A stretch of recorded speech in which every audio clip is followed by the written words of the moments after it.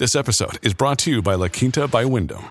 Your work can take you all over the place, like Texas. You've never been, but it's going to be great because you're staying at La Quinta by Wyndham. Their free Bright Side breakfast will give you energy for the day ahead. And after, you can unwind using their free high-speed Wi-Fi. Tonight, La Quinta. Tomorrow, you shine. Book your stay today at LQ.com. At Evernorth Health Services, we believe costs shouldn't get in the way of life-changing care. And we're doing everything in our power to make it possible. Behavioral health solutions that also keep your projections at their best? It's possible. Pharmacy benefits that benefit your bottom line? It's possible.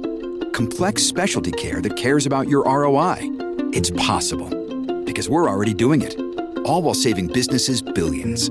That's Wonder made possible. Learn more at evernorth.com/wonder. Previously on The Dropout, Elizabeth Holmes concluded her testimony and the defense rested its case.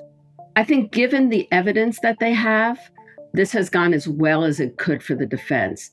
So at the end, will even one juror be feeling sympathetic enough towards her that they cannot convict or they won't convict? I think that's entirely possible. This week, both sides make their final push with the 8 men and 4 women of the jury.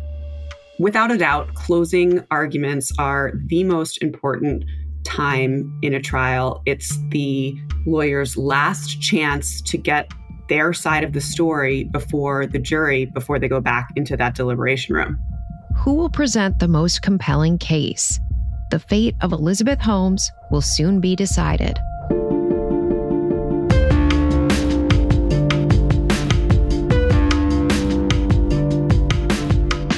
From ABC Audio, this is The Dropout, Elizabeth Holmes on Trial.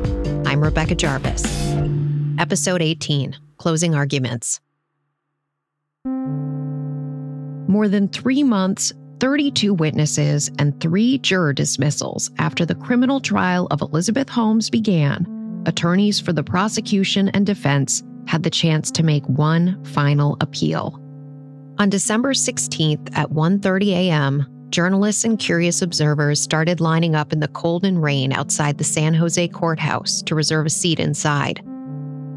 We caught up the night before with Dr. Ann Kopp-Sill, a retired biotech executive who's been coming to the trial since the start. What do you expect from the closing arguments? I do think the prosecution is going to just really hit home the lies and how those led to the investments. And then I think the defense is going to really push home that Elizabeth did not intend, if the people perceive those as lies, she did not intend those, and that other people were feeding her information and they were responsible for that information. When we spoke, she was preparing mentally and physically for the undertaking. I'm bringing a kind of a hat along with the raincoat and the umbrella, wool socks and wool pants. Well, I hope you get a good spot, and I hope you get in the main room and you're not having to battle it out. It would be a long, frigid wait for everyone outside, including Dr. Kopp-Sill, who, by the way, showed up at 5:55 a.m., but still got stuck in the overflow room. Elizabeth arrived around 8 a.m. with her partner, Billy Evans, and her mother by her side. How are you feeling today? Do you feel confident? But there was a new face in the entourage, Elizabeth's father, Christian Holmes, who'd been forbidden from attending up until this point as a possible witness on the defense's list. With testimony concluded, he was now free to join. Once inside, the crowd shuffled to their seats. In the overflow room, there were some whispers about a new observer, Tyler Schultz, the grandson of Theranos board member and former Secretary of State George Shultz, whose whistleblowing, in many ways, is the reason we're all here now. To your knowledge, did Ms. Holmes know that Theranos could not do all those tests? She knew. Tyler was on the prosecution's witness list, so is also now free to attend. He sat quietly and listened to the proceedings as they began. On the record in the Holmes matter, said Judge Davila, just after 9 a.m. Prosecutor Jeffrey Shank rose and addressed the jury. Elizabeth Holmes had a choice to make in 2009, 2010, and then again in 2013, he said. She could watch Theranos slowly fail, or she could make a different decision. And we now know, through the evidence, that she made a different decision. She chose fraud over business failure. She chose to be dishonest with her investors and with patients. That choice was not only callous, it was criminal. Fraud over failure. It was a phrase that would come to define Shank's presentation. Shank told the jury an honest pitch would have mentioned the company only had a handful of tests, that the technology wasn't validated by pharmaceutical companies or on military or medevac helicopters, that it wasn't deployed in the battlefield, Afghanistan, or the Middle East. Shank said his closing argument would be broken into 4 parts. 1, a summary of the 29 witnesses the prosecution called. 2, a review of the crimes Elizabeth was charged with committing. 3, the individual elements of those crimes that the government had to prove beyond a reasonable doubt. And 4, the evidence itself. To address topic number 1, Shank began by projecting large photos of the government's 29 witnesses, summarizing each of their testimonies. White-collar defense attorney Caroline Polisi says this was a way to coherently put the puzzle pieces together. The whole point of closing arguments is to tie everything together. They're wrapping it up with a little bow and they're serving it on the platter to the jurors and saying, this is why you should return a verdict of guilty. And each piece of this evidence fits into a certain element of the offense. One by one, Shank went through the lab directors, the patients, the doctors, the pharma employees, and all the investors who'd wired money to Theranos. When Shank got to investor Brian Tolbert, he played his recorded investor call with Elizabeth for the court. Well, it's wonderful to speak with you all. When I started the company, we knew that it would take us a long time to be able to establish an infrastructure that could do any lab test that is run in a traditional lab from a micro sample. Several years ago, we realized that we had created an infrastructure that could, in fact, make it possible to get rid of phlebotomy, or the big tubes of blood that are drawn from the arm, in its entirety. Shank pointed out that Tolbert and all the other investors who communicated with Elizabeth left interactions with her with the understanding that Theranos' technology could run any test. It wasn't just an aspirational claim. The way Elizabeth presented it, it was a done deal. Shank then reminded jurors about the last government witness, journalist Roger Parloff. Part of the scheme the government alleges occurred here was Ms. Holmes used the media to do some of the work for her, said Shank. She made false statements to the media, and then, when those false statements appeared in articles, she then sent those articles to investors, he said. Shank played for the court one of Elizabeth's recorded conversations with Parloff. It starts off with Parloff requesting a site visit. Interested in, if it would be possible, a Phoenix lab visit. Yes. So Phoenix's lab is not yet operational. All those samples are still being processed here in Palo Alto. Oh. Mm-hmm. But then Elizabeth pivots, telling Parloff he'd essentially already seen the lab when he saw Theranos' devices stacked up. What the lab looks like, remember you saw that bank of devices that we sort of went up to in the lab upstairs? Yeah. Black and white. It's literally, and they were on sort of a stack of shelves. Mm-hmm. So the lab is basically probably 4 of those stacks with devices on both sides.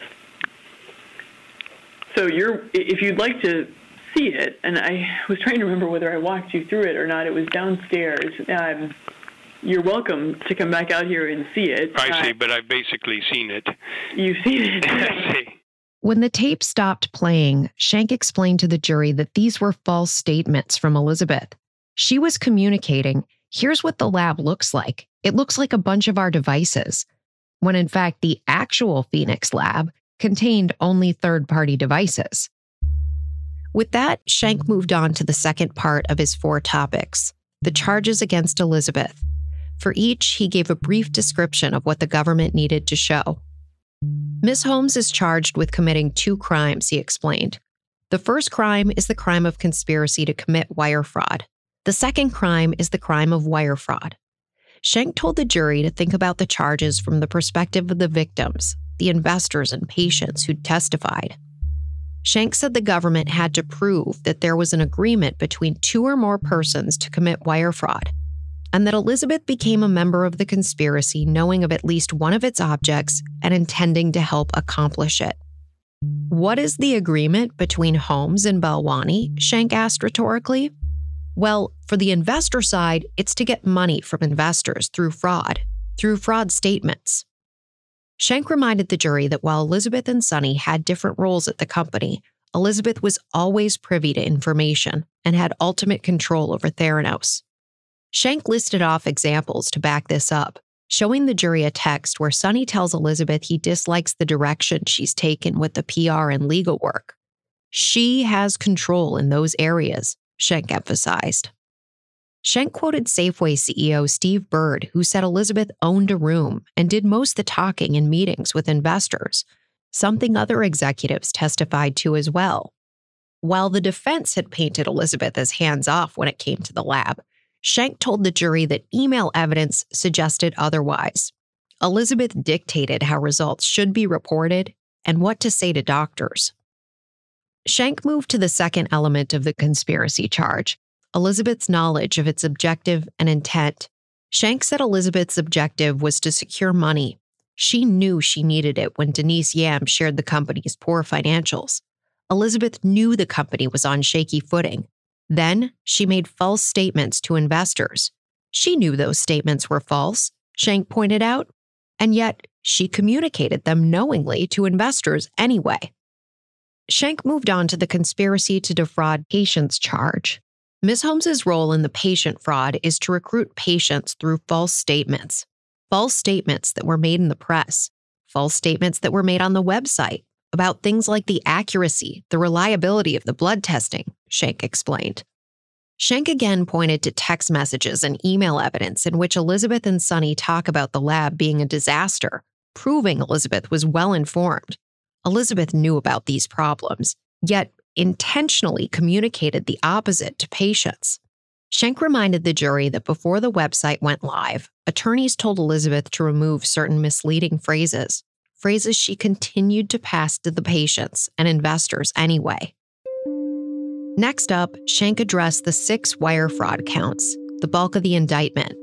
Schenck showed a slide of each investor next to their name and count: Alan Eisenman, Chris Lucas, Brian Tolbert, Brian Grossman, Lisa Peterson, and Dan Mosley. Schenck reminded jurors they wouldn't see the names on the verdict form and encouraged them to take careful notes. Schenck went through the different categories of false statements Elizabeth repeatedly made to these investors, which you've heard repeatedly throughout this trial. Schenck played another clip from the investor call with Tolbert, where Elizabeth talks about Theranos' lucrative pharma contracts. The retail infrastructure is the foundation for being able to reactivate a lot of the pharmaceutical programs that we did that allowed us to build the business from cash from operations since we did our Series C round in 2006. This was a lie, explained Schenck. Theranos wasn't making money from pharmaceutical companies to survive. Schenck played another portion of the investor call in which he said Elizabeth lied about Theranos' relationship with the DoD. Military is a big deal for us, and I can tell you confidentially a couple of the areas in which we've been focused there.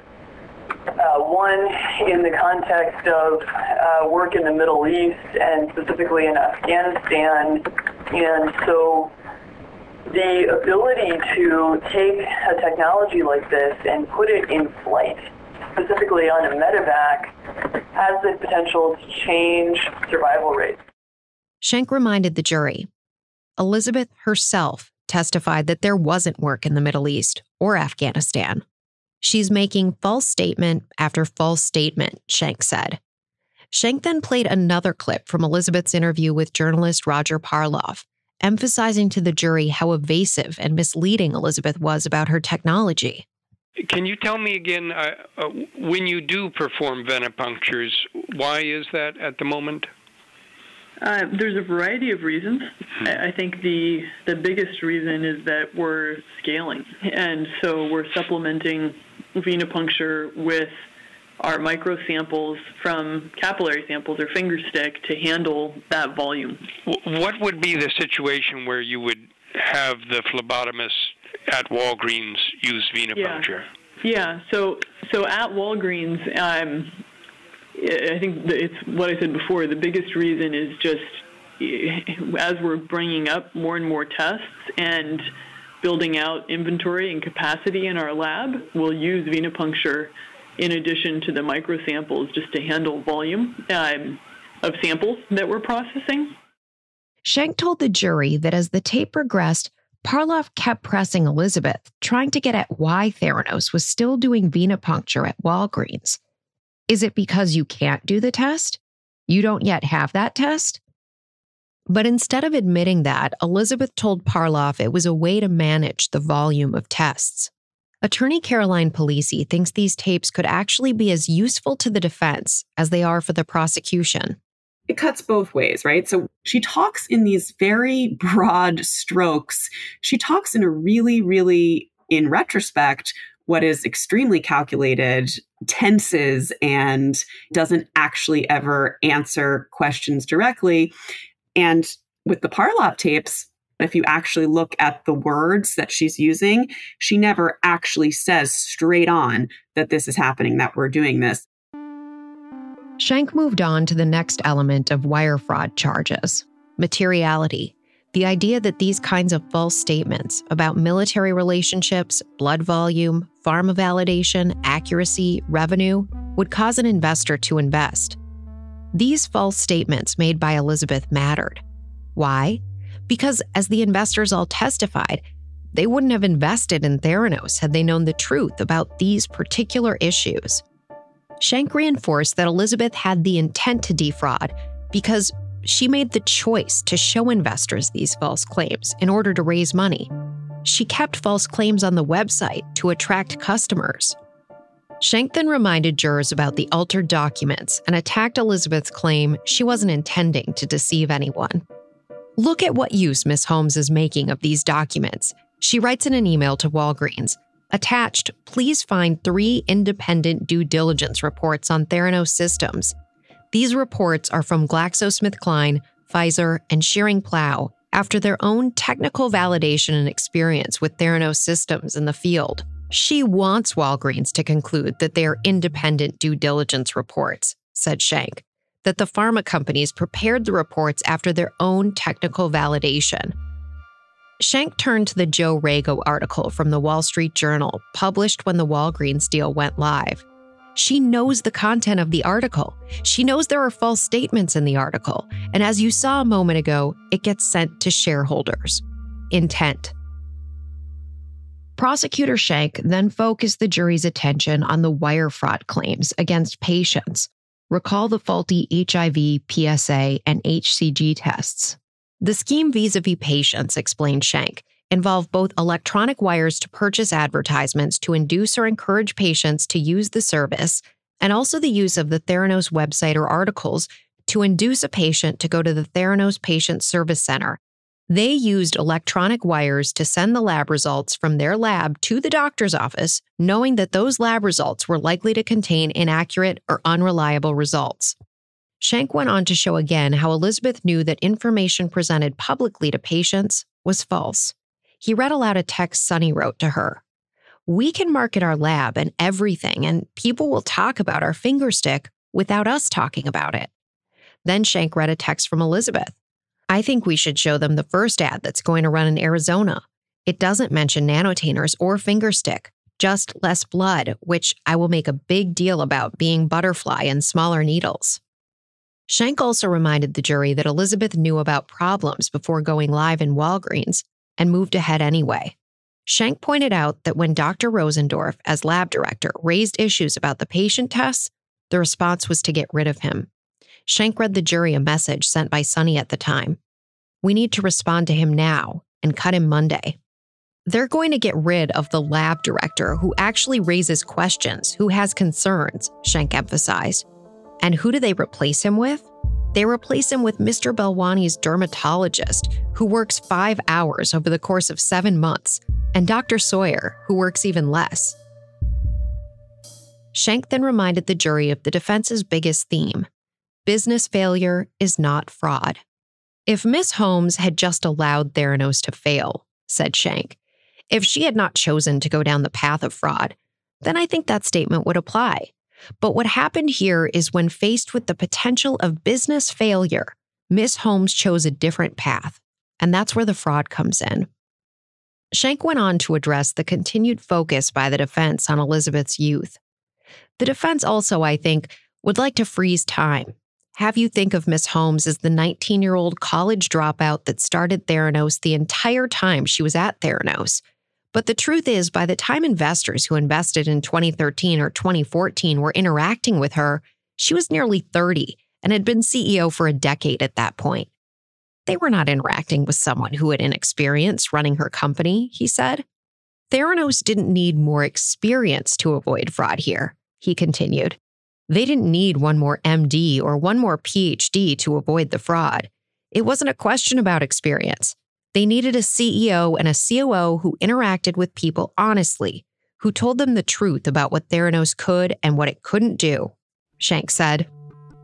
Schenck also challenged another argument from the defense's opening statement that the government was looking at the case through a dirty lens, that just wait and you'll see the evidence in the case, and you'll see that there's a lot of just innocent events. He reminded the jury that the witnesses they'd heard from were former employees Elizabeth hired, investors Elizabeth recruited, patients Elizabeth advertised to, partners like Walgreens and Safeway Elizabeth negotiated with. You're not being asked to look at the facts of this case through the government's eyes, said Schenck. You're being asked to hear and evaluate the testimony of witnesses that at least at one point in time, the defendant herself selected. Then Schenck addressed Elizabeth's own testimony. The judge will read you jury instructions, and they'll cover things like bias and credibility of witnesses. And you can conclude that there is no witness that testified in this case that has more bias, more interest in the outcome of the proceedings than the defendant herself. That means that you should look skeptically at anything that she testified about that was self-serving. He pointed out that Elizabeth's attorney, Kevin Downey, showed emails indicating Elizabeth received positive information from scientists, and therefore anything she communicated wasn't meant to defraud. The problem is that's inconsistent with the facts and the evidence that you've seen, said Schenck. You've also seen email after email, example after example, where she's told negative things, poor developments, unfortunate things that are happening at Theranos. And those things are not being communicated to investors. She's deciding what's the kind of information to be communicated and what isn't. Schenck then framed it another way. If there was no intent here, if they were just told whatever she knew, you would expect there to be a random distribution of some statements saying positive things that she heard and some statements saying negative things that she heard. But when the witnesses, the victim investors, testified, you heard favorable and false over and over. A favorable thing about Theranos that wasn't true. There's another word for that, Schenck said, and that's intent. She's choosing which are the kind of facts to communicate and which are the kind of facts that should not be communicated. Schenck read a portion of Elizabeth's testimony about the light bulb going off in her head after problems with the lab in Sunny emerged following the CMS audit. There's a fundamental problem with that testimony, Schenck explained. That testimony is not true. You've seen example after example of Miss Holmes being told by Mr. Belwani and by her own brother about problems in the lab. Schenck then went on to address Elizabeth's most explosive testimony, the purported abuse she suffered at the hands of her former boyfriend and COO, Sunny Belwani, claims that outside of the court, Sunny has firmly denied. Schenck, addressing the jury, was adamant. You do not need to decide whether that abuse happened in order to reach a verdict. The case, he said, is about false statements made to investors and false statements made to patients. You do not need to decide the question about whether the abuse happened. Here's Caroline Polisi. I thought they did what they had to do with respect to addressing those allegations. The prosecution told the jury, both things can be true at the same time. You can simultaneously acknowledge that she may have been in an abusive relationship, but that doesn't necessarily negate her state of mind or negate any of the allegations that the government's putting forth in the indictment. And so they specifically addressed that fact for the jurors because they essentially gave them permission. You know, the government is saying, in order to come to a guilty verdict here, you can still take what she's saying at face value and believe that what she was saying about the relationship is true. Then Schenck began to build to his grand finale. The story of Theranos is in some ways a tragedy, he said. What happened to the investors and to the patients should not have happened. They should have been engaged with honestly. But it's also the story of individuals acting with remarkable integrity. Individuals like Erica Chung, who said she was starstruck when she first interviewed with Ms. Holmes, but eventually began to see the problems with the technology and quit when her concerns fell on deaf ears. Individuals like Surekha Gangakhedkar and Dr. Rosendorf, who also raised concerns, yet were similarly ignored.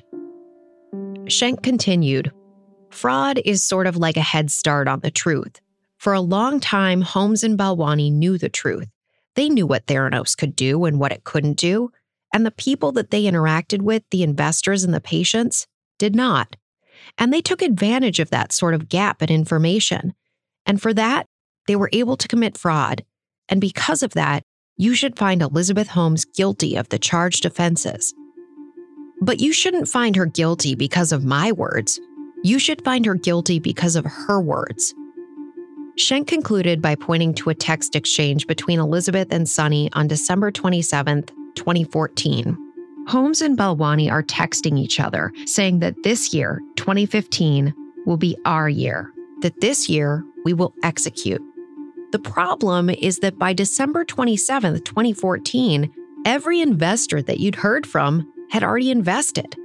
Theranos was testing patients' blood through Walgreens for more than a year.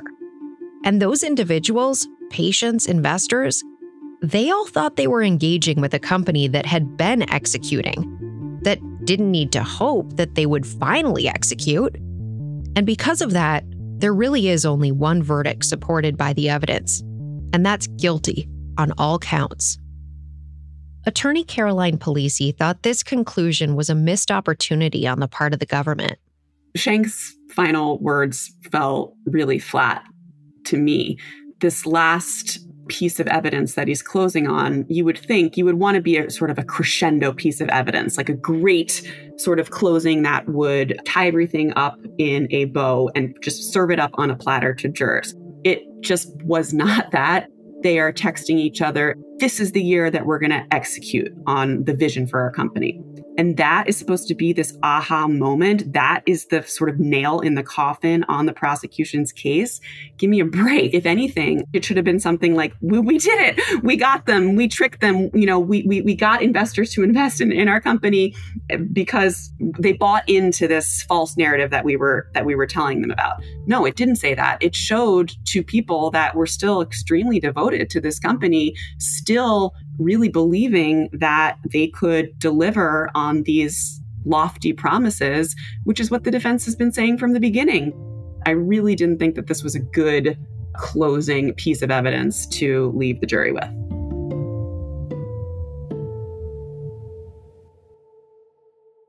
Hey, this is Brad Milkey. I host ABC's daily news podcast, Start Here. The Dropout will be back in a minute, but first... Some folks don't stop searching till they find the truth. If you've got a detective's eye, June's Journey is the game for you. Play as June Parker in a gripping murder mystery as you find hidden objects to help solve her sister's death.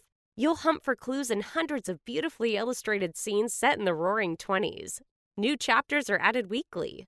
Find your first clue by downloading June's Journey today. Available on Android and iOS mobile devices as well as on PC through Facebook Games. Hey, it's Kaylee Cuoco for Priceline. Ready to go to your happy place for a happy price? Well, why didn't you say so? Just download the Priceline app right now and save up to 60% on hotels. So whether it's Cousin Kevin's Kazoo Concert in Kansas City, go Kevin, or Becky's Bachelorette Bash in Bermuda, you never have to miss a trip ever again. So download the Priceline app today. Your savings are waiting. Go to your happy place for a happy price. Go to your happy price, Priceline. I want to invite you to start your day with us. Every morning on Start Here, we dive deep into the biggest news stories with some of the best journalists in the world. It's smart, it's relevant, and maybe most importantly for you, it's quick. Again, that's Start Here, the daily podcast from ABC News. Available wherever you listen. Defense attorney Kevin Downey started his closing argument, which spanned over 2 days, with a familiar theme. Elizabeth Holmes was building a business and not a criminal enterprise. Downey told the jury that while the government might have them believe that Theranos was built by lies, by swindling, by half-truths, by misrepresentations, that in fact, Theranos was built and its business was conducted by a large group of people who shared many characteristics. This group, Downey said, was bright, they were intelligent, they were creative, they believed in the mission. They wanted to invent and then to make a product that could be used to make blood testing services more convenient, more affordable, cheaper, and at the end of the day, make people healthier. Downey told the jury that by the time he'd gone through all the evidence, they'd see that the full picture reveals something very different from what the government has been presenting to you for 3 months and indeed for the last 3 hours. Downey began by reminding the jury that Elizabeth was not charged with defrauding the pharma companies. She's charged with making false representations to subsequent investors about whether Theranos had partnerships with pharmaceutical companies and whether those pharmaceutical companies validated Theranos' technology, Downey explained. Downey then pulled up a slide from Theranos' presentation to Walgreens in 2010. The representation was that Theranos systems had been comprehensively validated over the course of the last 7 years by 10 of the 15 largest pharmaceutical companies, said Downey. Downey went on. The evidence shows that in the years between 2005 and 2010, Theranos had a number of successful partnerships with pharmaceutical companies, and that individuals within Theranos believed that, talked about it, represented it to each other, and talked about it externally. But of course, there was that altered Pfizer document issue. Downey addressed it. The contract between Pfizer and Theranos specified that Theranos should prepare the report and it should submit the report at the end of the program for an assessment by Pfizer, said Downey, reminding the jury that Pfizer never communicated a negative view with Theranos. Downey went on, Ms. Holmes admitted to you that she added the logos and did it without thinking there was anything wrong with it. And why would that be her state of mind? Downey asked. He then pulled up an exhibit showing that Elizabeth had put investors in touch with Pfizer and that Elizabeth had sent the infamous document back to Pfizer, logos and all. Ms. Holmes has no intent to deceive people or hide things that are going on in those relationships, contrary to the government's assertions, said Downey. Downey went through the other doctored pharma reports too, Schering-Plough and GlaxoSmithKline. Had they responded with any concern? No, Downey emphasized. Downey went on to tell the jury that had it not been for the defense, they would have never heard about the many, many pharmaceutical projects that Theranos had and completed successfully. Downey emphasized he was telling the jury the full story. Attorney Caroline Polisi thought these points went a long way for the defense. The biggest bombshell that we talked about certainly was this doctoring of the Pfizer documents. But then I thought the defense was able to show that she actually then resent the Pfizer document and another pharmaceutical company document with both Theranos and the pharmaceutical company logos that she had put on them. She sent them back to the actual company and they didn't bat an eyelash. And, you know, if this was really such a untoward thing to do, well, then why didn't Pfizer say something about it at the time? I thought that was compelling. Downey said what the prosecution had done was a pattern, that the government is showing an event looks bad, but at the end of the day, when all the evidence flows together, it isn't so bad. Downey then told the jury the critical question they needed to answer was Elizabeth's intent, what she understood and believed why she did what she did. If you have a reasonable doubt as to whether Ms. Holmes committed any element of the offense, you should find her not guilty, Downey said. And what does reasonable doubt mean? Downey asked rhetorically, turning the jury's attention to a visual aid. It was the image of a staircase. The first step said no evidence. That led up to a scintilla of evidence. A little farther up the staircase was probable cause, and then finally, reasonable doubt. Downey told the jury they had to climb that entire staircase before finding Elizabeth Holmes guilty. Attorney Caroline Polisi thought this was a useful device. Even though gut instincts play a big part in trials, when the jurors get back there and they have to fill out the jury form, it's almost scientific in terms of each and every element must be met beyond a reasonable doubt. And you heard the defense just belabor this point of just how high a burden of proof the government has to satisfy with respect to getting a guilty verdict in this case. I think the defense did a very good job of explaining this idea to jurors that it's not just that you think she did it or she probably did it, or maybe, it's just more likely than not that she's guilty. No, that's not the standard in the criminal justice system. It has to be beyond a reasonable doubt. That's an extremely high burden for the government. Downey told the jury there were 5 categories of evidence that would present a clear picture that Elizabeth did not intend to defraud. These were Elizabeth's relationships with the FDA, feedback from employees, feedback from outsiders, Elizabeth's repeated willingness to expose Theranos' technology to outside review, and the actions Elizabeth had taken after the CMS report. First up, Elizabeth's relationship with the FDA. Ms. Holmes worked proactively between 2013 and 2015 to get Theranos' System 4.0 approved by the FDA, Downey said. He emphasized the FDA had in fact approved one Theranos test, the herpes test. Downey said Elizabeth had disclosed what was going on in connection with Theranos' business in great detail to the FDA. Downey then turned to the inner workings of Theranos. I think you know, and Ms. Holmes testified to this, that she believed starting as early as 2010 that Theranos was going to be capable of putting in place this 4.0 technology that would be capable of performing any blood test. Elizabeth received regular updates about the technology, he reiterated. That's fundamental and central to her thinking when she goes out and makes public statements. Downey drew the jury's attention to Dr. Ian Gibbons and the report he delivered to Elizabeth in 2010 about Theranos' 4.0 technology, which, as you'll recall, came up a bunch in Elizabeth's own testimony. In this document, Dr. Gibbons, who was leading assays at the time, reports that the 4.0 system will be capable of performing any measurement required in a distributed test setting. Downey then moved to the feedback Elizabeth was receiving at the time from outsiders, people she really respects, he reinforced. For example, Elizabeth's mentor and board member Channing Robertson had told investor Brian Grossman of PFM that there was nothing the technology couldn't do. Downey said Theranos had received positive feedback from GSK, the Mayo Clinic, and medical experts. Downey brought up the Johns Hopkins document, which you'll recall had the disclaimer at the bottom stating it was not a validation of the Theranos technology. But Downey reminded the jury that Johns Hopkins had found the technology was novel and sound, that it could replace a central lab, and that it didn't have any major weaknesses. What does it say about Miss Holmes? Downey asked rhetorically. She wasn't afraid to have this technology validated. And what happened when issues did come to Elizabeth's attention? Downey moved to the CMS audit. One of the first things that Miss Holmes did was to ask a large group of national scientists to come to Theranos and evaluate the technology, the data, the technology itself, said Downey. It's hard to see how someone acting with bad intent would undertake those steps in response to the type of criticism that she was suffering, Downey said. And what happened when it came to voiding the questionable test results? Downey said Elizabeth turned on a dime.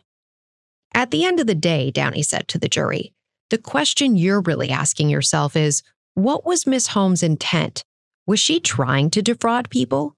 Did she believe in good faith in her technology? Did she respond to events in a way that suggests she knew she had been caught? I would say to you, ladies and gentlemen, Downey went on, that this evidence taken in aggregate says to you the following. She believed that she had invented a very valid form of technology that she was submitting to the FDA for approval to take to the market. It says that she believed that others outside the company shared that view, and she had no fear of showing that technology to people outside the company. And it says to you that as soon as someone said no, there are problems here, her reaction was to invite people in to look for those problems and root those problems out. Are those the actions of someone who'd been engaged in a conspiracy to defraud people? Downey asked. If the government fails to prove that one element beyond a reasonable doubt, then with respect to the counts that are in your verdict form, you should return a verdict of not guilty, Downey told the jury. Downey also addressed the testimony of many government witnesses that they were unaware Theranos was relying on modified third-party machines for many tests. This was no secret, said Downey. The FDA was told in the fall of 2013 that venous testing was being performed, he said. The fact that Theranos was using venous testing was disclosed on its website, as you see here, he said, pointing the jury's attention to an exhibit. It's not credible that investors were unaware. Downey told the jury he wanted to tell them the story of what actually happened at Theranos. He recounted Elizabeth's early journey. There was a lot of progress in the early years.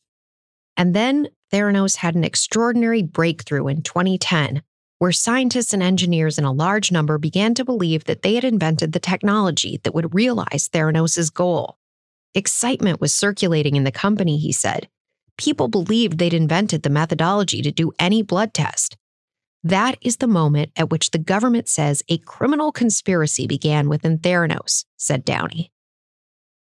Downey then took the jury through Theranos' relationship with Walgreens, taking a step back to remind them that Walgreens was a giant publicly traded company with lots of stores and retail operations all over the country, whereas Theranos was a 6-year-old company with a 26-year-old CEO and no public presence or retail experience. But the government says Theranos came to negotiate and during the course of those negotiations defrauded Walgreens, said Downey. Downey drew the jury's attention to what he said were the two major issues the government raised with the negotiations. First, the pharmaceutical validation, the claims about 10 of the 15 largest pharmaceutical companies. The evidence is consistent with it being accurate, said Downey. The government's other issue was the claim Theranos could run comprehensive blood tests across a wide range of technologies, said Downey. You know where that statement came from? It's from the discussions with Dr. Gibbons and others in the early part of 2010, said Downey. Downey reminded the jury that the former Walgreens CFO testified he understood the technology was going to develop into further generations. And as the partnership with Walgreens progressed, Downey reminded the jury that Elizabeth was relying on a large number of very highly qualified scientists to lead that R&D effort, specifically Dr. Daniel Young, Theranos VP and lead scientist. He appears on something like 200 exhibits during the course of the case, said Downey. He was effectively the chief technology officer of Theranos during this period. But Dr. Young wasn't called to testify, Downey reminded the jury. And because of that, we don't know what his testimony would have been with regards to the technology. But you know what he said in real time, said Downey. And you know what Ms. Holmes testified to as her understanding of those capacities. Downey then went on to frame Theranos' use of modified third-party devices as an ingenious invention, a solution to dealing with large sample volumes. It was also an invention that was an incredibly important trade secret, said Downey. And because of that, Downey argued, Elizabeth was guided by experts to fiercely protect this trade secret, something she did disclose in board meetings and to the FDA and CMS, Downey said. Now, the proposal of the government is that, well, even though this was a trade secret, you should have found some way to disclose it to your investors. But the evidence suggests at the time that the investors were very well aware that Theranos had trade secrets, of which they did not have knowledge. As for the board members, if Elizabeth was a criminal, Downey asked, would she have assembled this incredibly illustrious group of people? who had experience over time in the technology industry, in the medical industry, in government, in retail, many, many different areas that touched on Theranos' operation and in which she could get candid and direct feedback? If she were a criminal, that seems to me, ladies and gentlemen, said Downey, to be very, very unlikely. And that's an additional judgment of her intent that you can consider as part of your deliberations. And that's where Downey left it for day one of his closing argument. When defense attorney Downey picked things up the following morning, he reminded the jury that Elizabeth was interested in long-term investors and often would speak about the future of the company in 5 or 10 years. That's important, and that's the disconnect, he said, with what the government would have you believe. Downey explained to the jury when Elizabeth was talking to investors and the public, she wasn't concealing the number of tests that were done on older Theranos devices. She was painting a picture of the future. Downey addressed the 6 investors who'd testified. He pointed out that this was a tiny sample. There were actually 275 people or entities that had invested in Theranos, he told the jury. He referenced their stock purchase agreements. Investors were told this was a speculative investment, and these were supposed to be sophisticated investors with decades of experience. Now, people lost money, said Downey. I don't mince words about that. Ms. Holmes certainly did not intend for people to lose money. That's a bad event and a failure on her part. But that's not the issue that we're concerned with in this trial, he said. The issue we're concerned with is, did she intentionally make misrepresentations to people for the purpose of inducing them to invest in her company? The evidence is fairly clear that she did not, said Downey. When investors were investing in 2013 or 2014, why did they invest? He asked.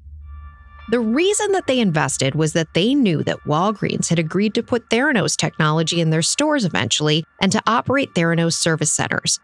That judgment was all they needed to know because that meant that a big national company had evaluated Theranos and made a decision to become a partner with Theranos in bringing its technology to the public market. That's a big deal. That's a much bigger deal than the number of particular tests at any given moment, said Downey. Downey then addressed the taped investor call. The main focus of the government's presentation of evidence here is the statement that Ms. Holmes made during that tape recording about Theranos' relationship with the military and what the use of Theranos devices was in connection with medevacs. Here's some of that tape again to refresh your memory. The ability to take a technology like this and put it in flight, specifically on a medevac, has the potential to change survival rates.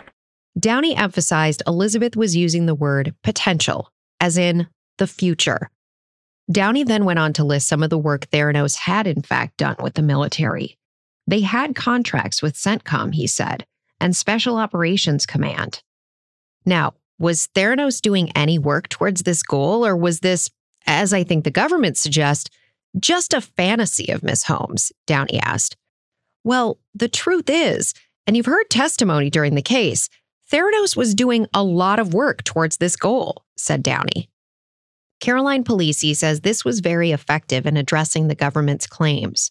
The medevac, the DOD, that type of evidence, Downey said, look, the government got up here and basically tried to sell you a story that was really not fully accurate. They would have you believe that this idea of Theranos technology being used in Afghanistan and being deployed on medevac and in helicopters and things like that, that was a complete fantasy made up by Elizabeth Holmes. Well, if it weren't for us getting up here and showing you guys these exhibits of the actual contracts that Theranos had and the actual work that it was doing with these entities, you would have just thought that she had made this up out of thin air. Well, that's not exactly the case. Downey also addressed the Parloff tapes, suggesting that Elizabeth had disclosed Theranos was using modified third-party devices when she told Parloff the lab in Arizona would be a moderate complexity lab. You have, is it a medium complexity lab in Scottsdale? That's right. Yeah, it's called a moderate complexity lab. Okay. And the difference is to run laboratory-developed tests, you need to be a high complexity lab. According to Downey, this indicated the lab was using commercial devices, and that disclosure tells Mr. Parlov everything that he needs to know, said Downey. Downey then turned to address the patient claims. Ask yourself the question, he said. Was Ms. Holmes' intent with respect to what was going on in the lab? Was it good faith? Did she believe that the tests that were being offered were accurate and reliable? If she did, why did she believe it? It was a familiar theme that we've heard before, that Elizabeth believed things were okay because employees like lab director Dr. Adam Rosendorf told her they were. After all, Dr. Rosendorf had said in his own testimony he never offered a test he thought was inaccurate and unreliable. So Downey turned to the jury. Did Ms. Holmes know in running Theranos that Theranos was not able to consistently provide accurate and reliable results? Downey said what they'd heard from these few patients was purely anecdotal. These were merely 3 among a pool of millions of tests. Downey said in actuality, Elizabeth was receiving a lot of positive patient feedback, which informed her view of what Theranos services were doing for people's health. Downey closed his argument focusing on the government's main theme, that when Elizabeth was out of time and out of money, she decided to lie. There's no evidence at all, none at all, said Downey, which links Theranos' efforts to enter into partnerships with Walgreens and Safeway to any desperation for money, any concern about money, he said. Downey said, in fact, the company's own records showed the opposite, that Theranos went out to raise money in 2010 after it had achieved a technological breakthrough, and then in 2013 after it was moving forward with Walgreens. You know what Ms. Holmes did in her life? Downey said. You know that she left school. She gave up a college education that people would give their right arm for. She gave up her youth. She gave up her friends. She gave up her close relationship with her family. Why? Because she believed she was building a technology that would change the world. That's our story, said Downey. He contrasted that with the government's story, that beginning in 2010, every day from 2010 to 2016, she knew she was committing a crime. She was robbing investors, and that in 2013, she began robbing patients. You don't need to know what an assay is. You don't need to know what CLIA is, he told the jury. You know from your own experience and from your own common sense how to evaluate people's intent. And you know that at the first sign of trouble, crooks cash out, criminals cover up, and rats leave a fleeing ship. She didn't do any of those. None. It was a phrase, by the way, that drew a little attention outside the courthouse. Downey had fumbled a bit. Rats flee a sinking ship. They don't leave a fleeing ship. Downey went on. Did she cover up? What did she tell Dr. Dawes? Turn every rock under which the government says was hidden 1,000 crimes. Did she cash out? You know that already. She didn't sell a single share of stock. Did she leave in the face of that criticism? No, she stayed. Why? Because she believed in this technology. She stayed the whole time, and she went down with that ship when it went down. Ladies and gentlemen, Downey closed, that is who this woman is. And I am asking you to acquit her on all counts in the indictment. And you don't need more from me to know what her intent was. Notably absent from his closing was any reference to the alleged abuse Elizabeth suffered at the hands of her former boyfriend and COO, Sunny Balwani. Attorney Caroline Polisi thinks this omission may have been a smart calculation in the end. I think they don't want to lose credibility now with the jurors. They don't want to oversell their hand. So they've laid out the argument. They've elicited the testimony. They have that in the background. That now is in the jurors' minds in terms of contextualizing what was going on, at least in Elizabeth Holmes's personal life, which clearly spilled out onto her professional life. They have the context of what was happening in the background.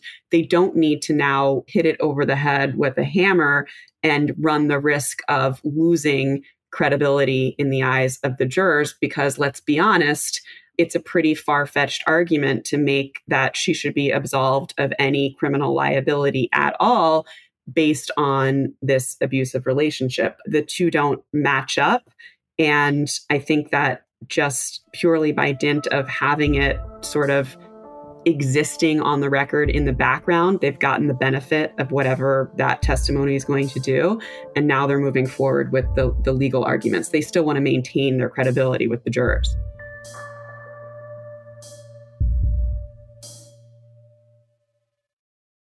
Hey, I'm Andy Mitchell, a New York Times bestselling author. And I'm Sabrina Kohlberg, a morning television producer. We're moms of toddlers and best friends of 20 years. And we both love to talk about being parents, yes, but also pop culture. So we're combining our two interests by talking to celebrities, writers, and fellow scholars of TV and movies. Cinema, really. About what we all can learn from the fictional moms we love to watch. From ABC Audio and Good Morning America, Pop Culture Moms is out now wherever you listen to podcasts. As in previous campaigns, it's the economy, stupid. We'll be looking at that this morning. First, though, it's the news, stupid. It is the economy, stupid. It's not the economy, stupid. It's national security, stupid. It's the hair, stupid. In 1992, one of the best-known pieces of presidential campaign wisdom was born. It's the economy, stupid. But was it actually the economy that won Bill Clinton that election? In a new series from the 538 Politics podcast, we're taking a look back at conventional wisdom from past elections with a critical lens. Where did that wisdom come from? And does it hold up today? Find the Campaign Throwback series in the 538 Politics feed wherever you get your podcasts. With the defense wrapped, the prosecution had the final word with the rebuttal. Prosecutor Jeffrey Shank passed the baton to John Bostic, who began by laying out the story of two different versions of the company called Theranos. The first version, a revolutionary company that had created a device that could run any blood test from a tiny fingerstick sample, had been validated by major pharma companies and was being used to save soldiers' lives on the battlefield, was never real. It never existed. It existed only in the words of the defendant, Miss Holmes, and her co-conspirator, Sunny Balwani, Bostic said. It existed in the written materials that she and her co-conspirator provided to investors and to others outside the company, and it existed in the minds of the people who believed her, those investors and patients at the heart of this trial. The real version, Bostic continued, was dramatically different from the rosy picture that Elizabeth was painting for others. Employees may have worked hard to make the technology work, but the disease that plagued Theranos wasn't a lack of effort. It was a lack of honesty. And it wasn't at the bottom of the ground level of the company. It was at the top, as the evidence has shown, Bostic said. So what was the darker truth at Theranos? Bostic asked. For one thing, the evidence at the trial has amply demonstrated that there were very serious problems with Theranos' technology. Problems of quality control that we've heard about many, many times. Problems that former employees like Erica Chung and Dr. Adam Rosendorf had raised, that Elizabeth had been completely aware of. Next on Bostic's What Was True at Theranos tour, the prosecutor challenged defense attorney Downey's assertion that Theranos had a rich, ongoing relationship with pharmaceutical companies and was generating a significant amount of revenue from those relationships. That simply wasn't true, said Bostic. For starters, the undisputed evidence shows that Theranos collected no revenue from pharmaceutical companies after 2009, said Bostic. Bostic brought up Theranos' financial issues, their $1 to $2 million a week burn rate, the fact they were less than 2 months from running out of money and shutting their doors in September 2013 when they were pursuing their launch with Walgreens and aggressively pursuing investment from investors. You're not required to find motive, Bostic reminded the jury, but that is absolutely part of the motive in this case. Bostic once again emphasized that Theranos devices were categorically not being actively used by the military and rebutted Downey's references to the limited engagements that the company had with the military. The military claims Elizabeth made to investors were simply not true, Bostic said. And if investors had known those facts, they never would have written checks to Theranos. If Walgreens had known those facts, they wouldn't have partnered with Theranos and agreed to put Theranos' testing services in Walgreens stores. And if patients had known those facts, they never would have trusted Theranos to tell them what was happening with their health. In other words, Bostic concluded, those facts, the truth, were fatal to Theranos, and Ms. Holmes knew that. Bostic went on to try to dismantle some of the specific themes that Elizabeth's attorneys had offered in her defense, telling the jury he was going to walk through why none of them gets in the way of a conviction on all counts in this case. Both parties agree, Bostic said. Ms. Holmes worked hard, that she wanted Theranos to succeed. She wanted her company to be successful. But while the defense would have you believe that was a reason to doubt Ms. Holmes' intent to defraud, Bostic said, on the contrary, Elizabeth committed these crimes precisely because she was desperate for the company to succeed. Bostic pointed to defense attorney Downey's assertion that the failure of a business does not equal a fraud. Again, there's no dispute there, Bostic said. But he added, that's not the nature of the allegation in this case. By convicting Ms. Holmes, by finding that all the elements are met in this case, you're not punishing the defendant for being ambitious and failing. We admire people who set ambitious goals and set out to achieve them. No, Bostic continued, you are to look at the fact that Ms. Holmes refused to accept failure and turned to breaking the law instead. As for Elizabeth's age, you shouldn't be distracted by that, Bostic said. Although the defense highlights the age Ms. Holmes was when she founded the company, it's important to remember that the person on trial is 37 years old today. In 2013 and 2014, when she was deciding to offer flawed blood tests to the public, she was 29 and 30. In 2010, when the fraud on investors began, she was 26. That is certainly old enough to know the difference between right and wrong. It's old enough to know the difference between honesty and dishonesty, said Bostic, adding, remember, Erica Chung joined Theranos just out of college. Ask Erica Chung how young is too young to know that offering inaccurate blood tests is a bad thing, Bostic said. The next defense theme Bostic took apart, blaming others. First, Elizabeth's board of directors. It's impossible to blame the board of directors for what happened here, Bostic said, mainly because the board was not given the information that it needed to help the company navigate the problems that it was facing. They weren't told, for example, about the company's use of third-party analyzers, something General James Mattis testified to. General Mattis testified that had he known, it would have leaped out at me because my whole effort at CENTCOM had been to try to get it into theater because it was different and it could do this off of this one small machine. Bostic then asserted the board was essentially window dressing. They were not there for their contributions to the steering of the company and the decision-making of the management. Instead, they were there to be impressed and to bolster the reputation of the company. Next, Bostic focused on the scientists and engineers. Elizabeth, Bostic said, claims to have relied on advice from Dan Young, but the evidence showed critically that he was unaware of the claims that she was making about Theranos' superior performance or supposedly superior performance. Bostic showed the jury some examples of this. Bostic also reminded the court many scientists who were well aware of the problems with the company's technology resigned, including lab director Dr. Adam Rosendorf. If Rosendorf was really in charge of everything in the lab, why did he quit out of concern for the way that the technology was performing? Bostic asked. Why did he quit in protest of the practices in the Theranos lab if it was within his power to change things? Next, Bostic addressed the lawyers. The defense had referenced the guidance they'd given Elizabeth. But Bostic said on many occasions the jury had seen evidence Elizabeth overrode that guidance. Then there were the investors. The defense had continuously pointed out their lack of due diligence, their lack of skepticism.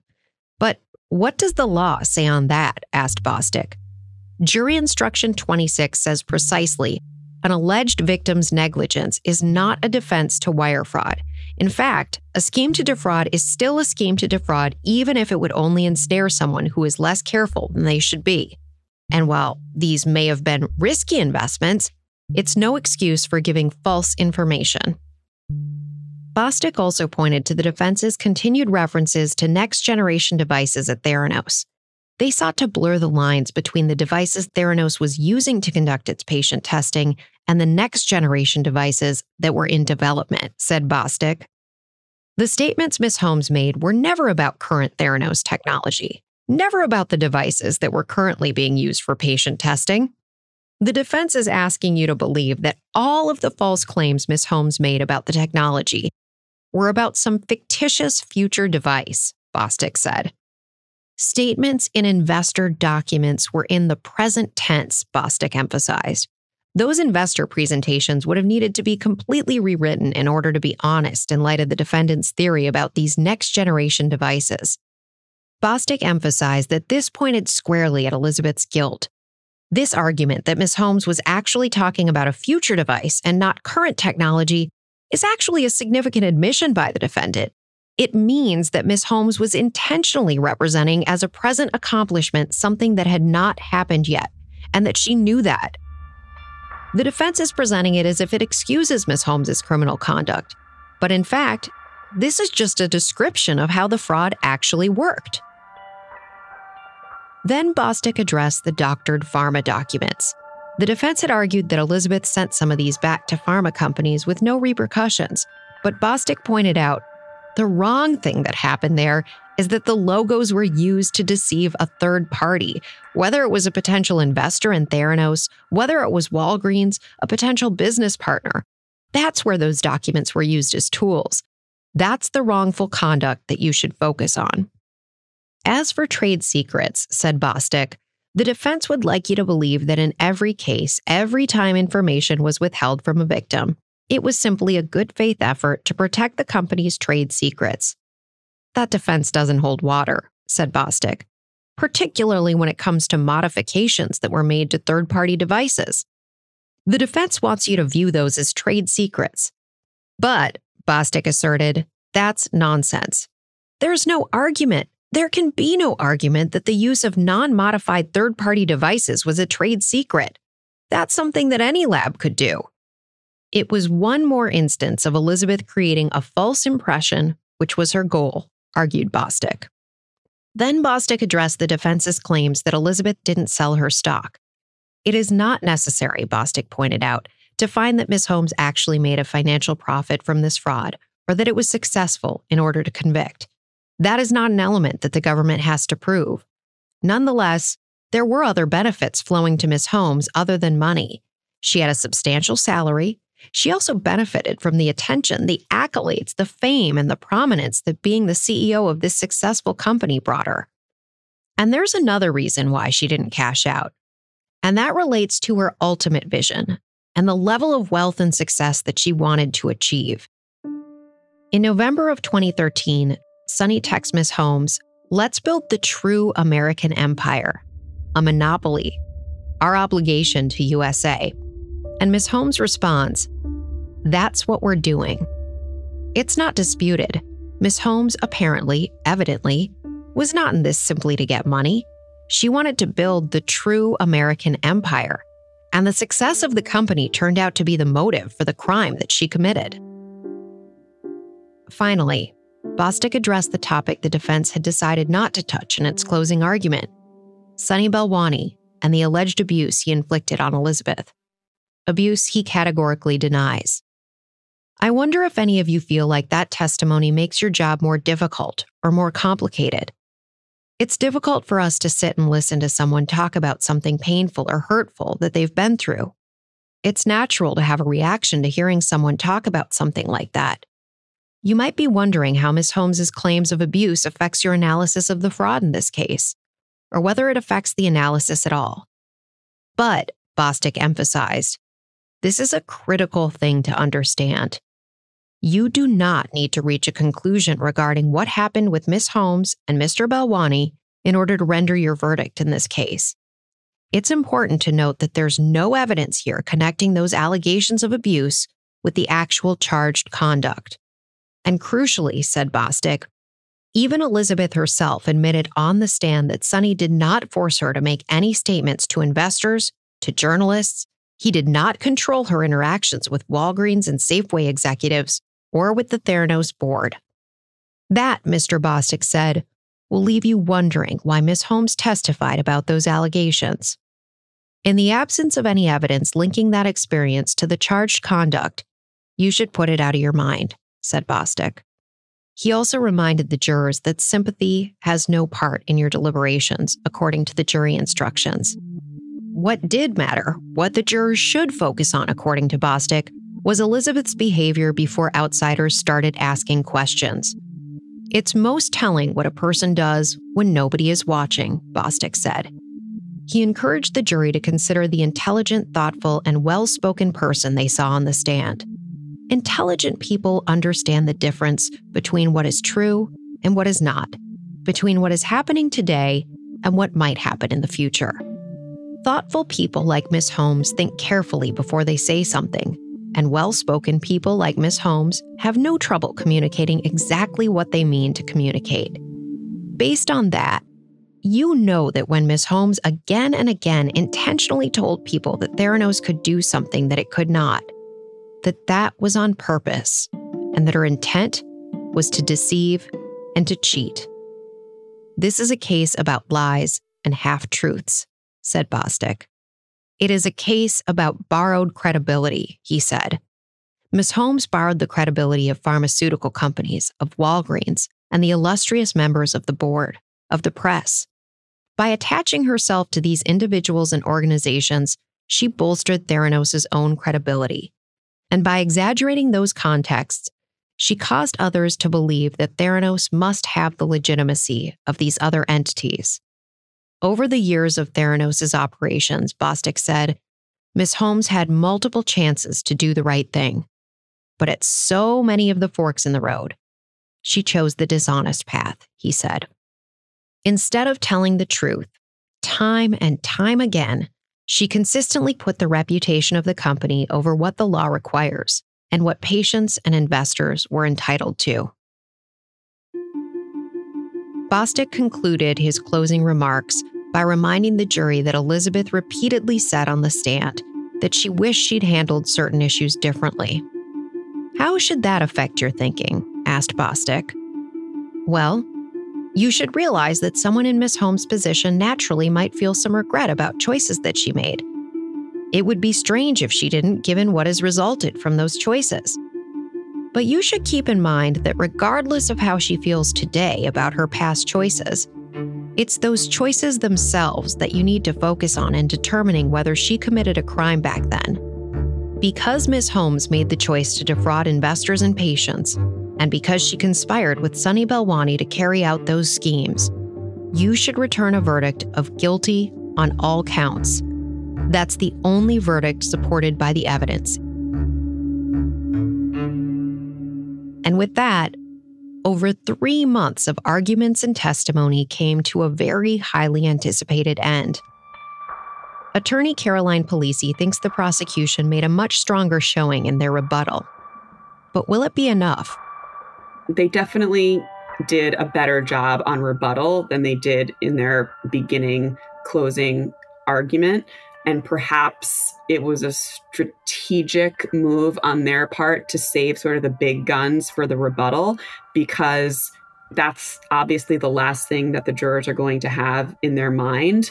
They had to go into a very high level of, look, she knows the difference between right and wrong. She knows the difference between truths and untruths. And so, the defense can split hairs about whether the tense of what she was talking about was sort of in the aspirational or whether she was talking about right at this moment.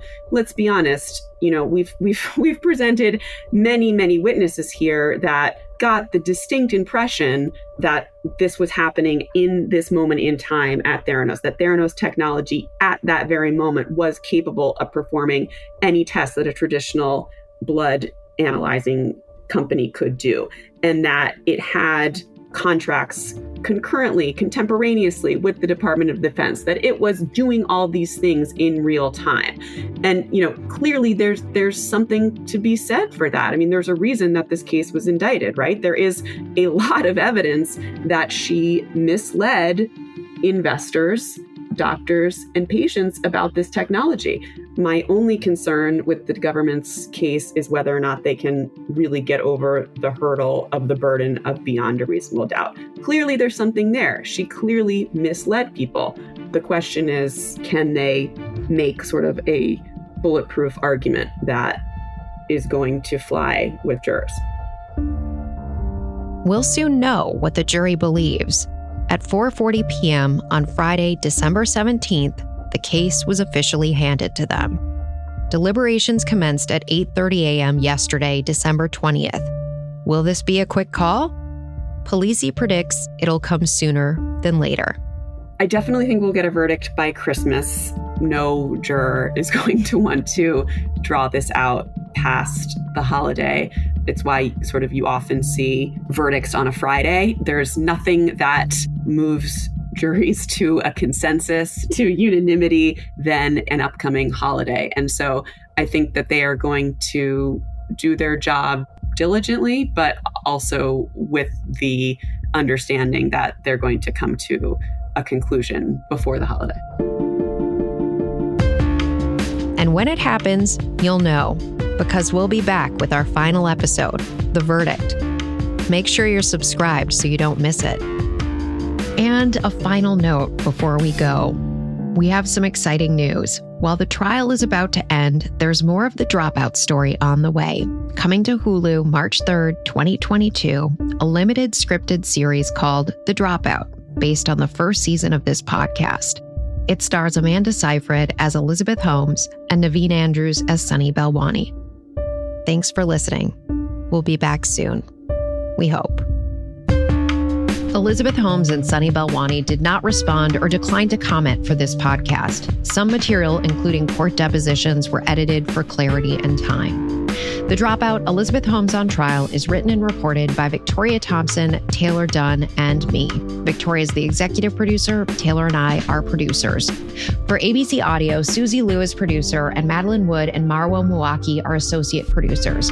Dia Athen and Miles Cohen are our court producers. For ABC's business unit, our associate producer is Victor Ordonez, and our production assistant is Lane Wynn. Mixing and scoring is by Susie Liu and Evan Viola. Evan also composed the music for The Dropout. Our artwork is by Teddy Blanks at Chips NY and Cedric Honstad. For ABC Audio, Liz Alessi is executive producer. Special thanks to Josh Cohan, Elizabeth Russo, Ian Rosenberg, Eric Avram, and Stacia Deshishku. As in previous campaigns, it's the economy, stupid. We'll be looking at that this morning. First, though, it's the news, stupid. It is the economy, stupid. It's not the economy, stupid. It's national security, stupid. It's the hair, stupid. In 1992, one of the best-known pieces of presidential campaign wisdom was born. It's the economy, stupid. But was it actually the economy that won Bill Clinton that election?